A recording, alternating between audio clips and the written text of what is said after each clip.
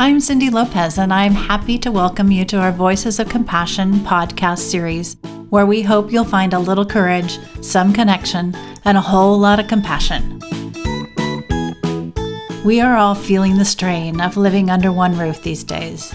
It has been a strange time for families, sheltering in place, school at home, work at home. In the best of circumstances, it can be somewhat overwhelming.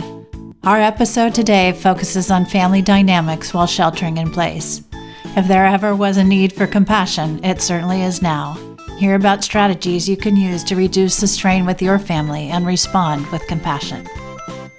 Our guest today is Jennifer Lydecker, licensed marriage and family therapist and clinical program manager here at CHC. She's trained to support LGBTQ youth, manage difficult behaviors of tweens and teens, depression, anxiety, self-harm, crisis intervention, and trauma-focused therapy. We're so fortunate to have Jennifer here with us today to share her experience and insights. Jennifer, is there anything else you'd like to share with our listeners about yourself? Yeah, I think in thinking about this podcast, one of the things that I go back to is I'm a working mom. So I am doing Zoom in the morning with my daughter who's in school, and then also balancing twin toddlers at the same time. So a lot of these things, some of it comes from direct experience, and then also supporting families in our community as well. Wow, twin toddlers. You have a busy household. So cute, though. That's one of my favorite ages.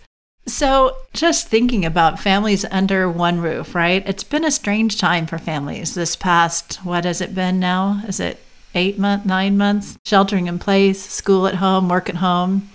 And this type of role strain takes its toll on parents and families. So can you talk a little bit about that role strain and its impact on family dynamics?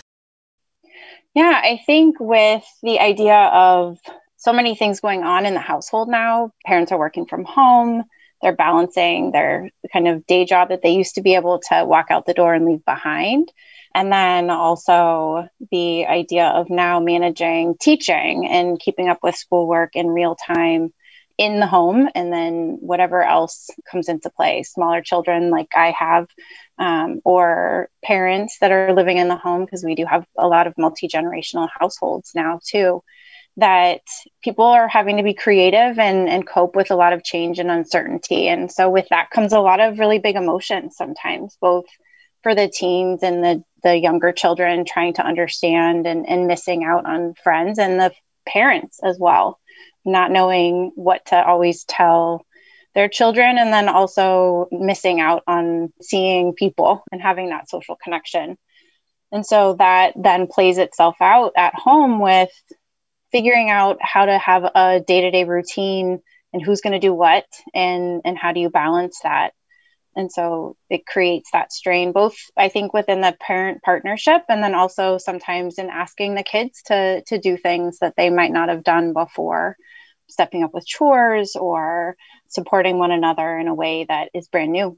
Yeah, you mentioned big emotions. So can you talk a little bit more about that? So what big emotions might parents be seeing, and like what behavior might be indicators of that? I think sometimes, right, the big emotion is like sadness that is really underneath missing those social connections that we all would get by leaving the house. And so that sadness, and then the anxiety around uncertainty, the kind of dance of back and forth. Are we going to school? Are we not going to school? Or if I go to school, am I going to be safe? Or if I leave the house? And so in both of those, sometimes they look either where there's a lot of like low energy isolation, or they're acting out. And so they're trying really hard to express their emotions. And for younger kids, they just don't always have that really great vocabulary. And so there's fights that you used to not have, or conflict, or things that they used to be really great at doing. They're really struggling with that. And so I think, right, for me as a parent, something that I've come up against is my daughter really likes math. And with shelter in place, this has been really hard. Doing math homework at home, that's one of the places where she used to really kind of excel and be really comfortable and do it independently. And now she needs support because it's one of those, as soon as there's a little bit of discomfort because of all the other big emotions, things get hard. And so those are, I think, the places where it doesn't make sense all the time. And just recognizing that it's not always about the math, or it's not always about reading. It's not always about picking up your shoes and socks and doing those kinds of things. It might be that they're really upset and sad because they haven't seen their friends in a couple weeks or months in some cases.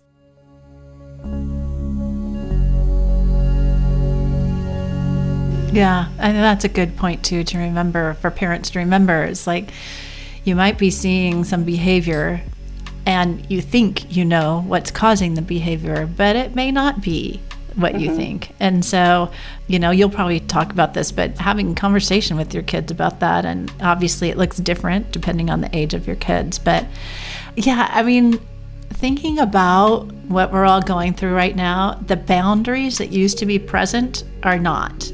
Where there used to be more of a separation between home and school and work. So where it kind of was like a 3-circle Venn diagram with some overlap in the middle, now it's all like concentric circles, like everything is happening at home. With all of that happening now under one roof, how do you establish healthy boundaries at home and with your family? I think sometimes it's starting with the physical space. It's so counter for us as clinicians, especially working with adolescents, where we talk about find a space outside of your bedroom to do your schoolwork, because when you're in your bedroom, and even as adults, we want that to be our sanctuary. We want it to be the place that we go to relax and to fall asleep at the end of the day. And now I think people's bedrooms are becoming where they're doing their work. So there's that difficult crossover where that's a place where you can close the door and kind of block out the just kind of ambient sound that happens in a household for both teens and children and parents. And so figuring out a way to create within, even if you're in a bedroom, where that's your workspace.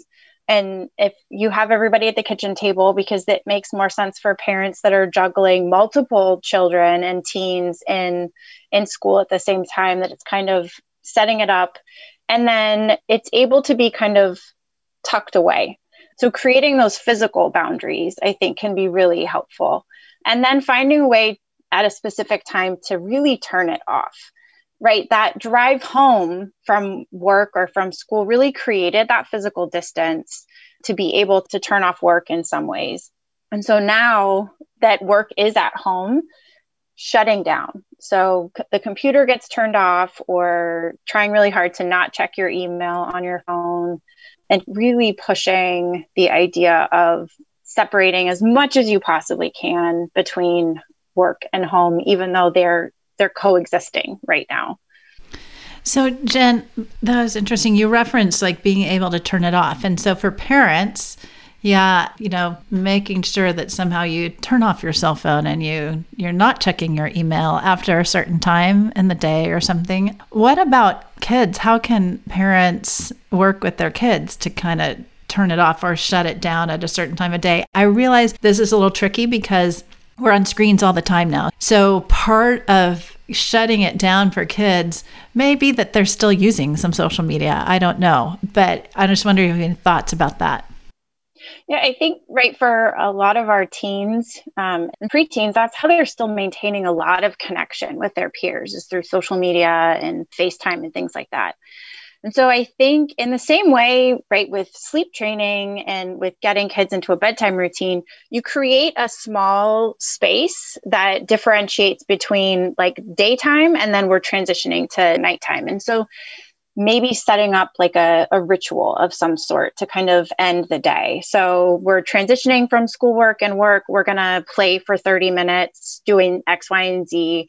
And then we're going to go into getting ready by eating dinner and having our nighttime routine, or just giving that space for play and whatever that looks like, I think is also really important, where we aren't staring at a screen, because it is hard. It's hard on our brains. It's hard on our bodies to be in front of screens all the time. And so even 30 minutes and kind of taking that time, kind of going back to pre-screens where we have some families that they've gone back to board games and card games. And that has been something that's been really fun for the parents because it's connecting their childhood with their children. And so things like that just can create that small space to wind down. Yeah, that's great. Thank you for sharing those. It seems like there's so much out of our control right now, right? As a parent, like you don't really have control over what the school or the district decides in terms of, are you doing distance learning now? Are you going back to school? And apparently right now, everybody's kind of heading back to distance learning. So families are feeling that. And that out of control feeling isn't one that's comfortable. It's unsettling, right? So what are some things that we can practice in the families right now that might be helpful? I think communication is really key, and age appropriate communication. So really kind of talking through things and being open to the emotional side of that communication. So we all experience emotions. Some of us process and work through them differently. And it is really important to recognize that. And so in talking with your children about the idea of, like, I know there was thoughts of going back to school in January, and it looks like we're going to stay on Zoom. I can imagine that's really frustrating for you, or it does feel uncertain, and kind of like acknowledging and rolling with the idea that you don't even know, right? So sometimes as parents, we try to put on this really strong front of like, I've got this. And it's really important for us to share with our kids that even we don't know what's happening at times, and not in a way to burden them with that. But the idea of mom and dad are experiencing this, or mom or dad and dad, right? As parents, we're experiencing this. As guardians, we are really here with you. And so how do you then not overshare, but sit with their emotions as well and allow them to talk about them or draw about them or act them out, right? So finding different ways to allow the kids to express themselves. Piggybacking on that a little bit, thinking about talking with your kids about what's going on between COVID or the social justice issues or even the wildfires that we experienced recently. How much is too much to share? Do you have any hints or tips for parents on that? And maybe it has to do with age? Yeah, I think in schools, I know, right, from a young age now, even in kindergarten, there's a lot of initiative around social justice. And so for some of the kids, that is familiar in that they can understand that people aren't treated the same. And so the idea of, if they're exposed to something where they are asking questions, kind of take their lead sometimes. So not shying away from the questions that they're asking, giving them an answer, kind of starting small that makes sense to them. And then see if they ask a follow-up question. A lot of our kids are really thoughtful and inquisitive. And so they may take a minute, and then I could see asking a second question. And so giving them kind of bit by bit and see where they take you. Because I think that's another piece where sometimes we worry if we tell them too much, it'll make things harder for them. They'll have more of an emotional response. And sometimes in kind of what we're experiencing too, that uncertainty can also increase our anxiety, because kids also pick up on when we're not telling them everything. They're pretty adept at seeing when we're missing information. Yeah, thank you for sharing those thoughts. Parents right now under a lot of stress, right? They're managing all these various roles. As we already talked about, that role strain, things seem out of control. Boundaries that were there are no longer there. So I can imagine that lots of parents are out there thinking that they're reaching their breaking point. So what can parents do to ensure that they don't reach their breaking point? We use the analogy of the oxygen mask in the plane often. And so it's the idea of, as a parent, you really want to put your oxygen mask on first before you move to taking care of your family. And in that also sense is being able to have the space to do that. And so as a partnership, even in like a co-parenting relationship or an extended family relationship, the idea of asking for help to be able to create that space and being really creative about it, right? Some families are really abiding by the idea of not mixing households. And so is there a way for you to reach out to your extended family where if your children are old enough, they can sit in front of their computer and FaceTime with grandparents, even if they're really far away. So they can do those types of things. Or in the household, as partners, giving one another a chance to just go outside for 15 minutes a day or something like that, some small break, so that in taking care of yourself, you're given that space. Because I know right now as parents, I know for me, sometimes I feel like I'm that kind of push-pull of being selfish because I'm taking time for myself, when in actuality, I need that. We all need that. And so kind of giving that space to your partner, your co-parent, to be able to create that moment for themselves to recharge and to put their oxygen mask on. And so finding a way as a community or a family to create those moments, I think is really important. Yeah, that analogy of the oxygen mask is good. Thinking about compassion, like some of the things that you were just describing as having a little self-compassion. So what role does compassion play in family dynamics? It always has a role, but right now especially. I think it really builds that connection within the family. So sharing compassion with one another and kind of meeting each other at their level, being compassionate with your children around the fact that their world doesn't make sense in a lot of ways. It's unpredictable across multiple realms for them right now. And I think also as partners, also being compassionate in that way that we're all doing the best we can. And it's still hard at the end of the day. And so giving that to one another and speaking that out loud, as opposed to sometimes we just kind of think we share it, but really taking a moment, if you can, every day to share that compassion and empathy, and also some validation that you understand why they're upset about the fact that somebody was really loud on Zoom and it was hard to hear your teacher. So even those small moments of expressing that validation and empathy can be really kind of building that connection between family members.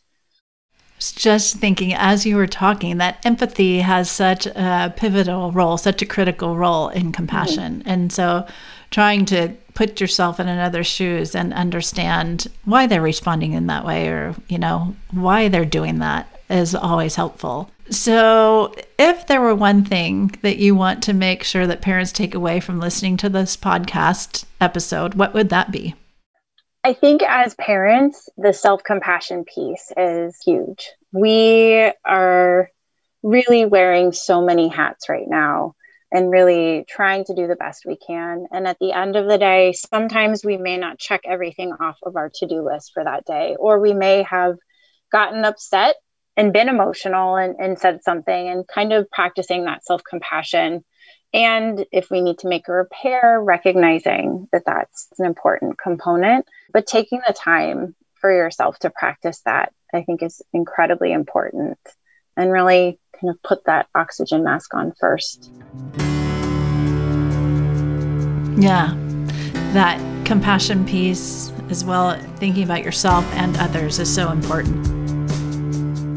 So thank you for spending your time with us today, Jennifer, and for all of our listeners, thank you for investing your time with us, and make sure to tune in again next week. And please remember that you're not alone, and also to practice a little compassion. As Jennifer just said, start with yourself. Thanks so much, Jennifer.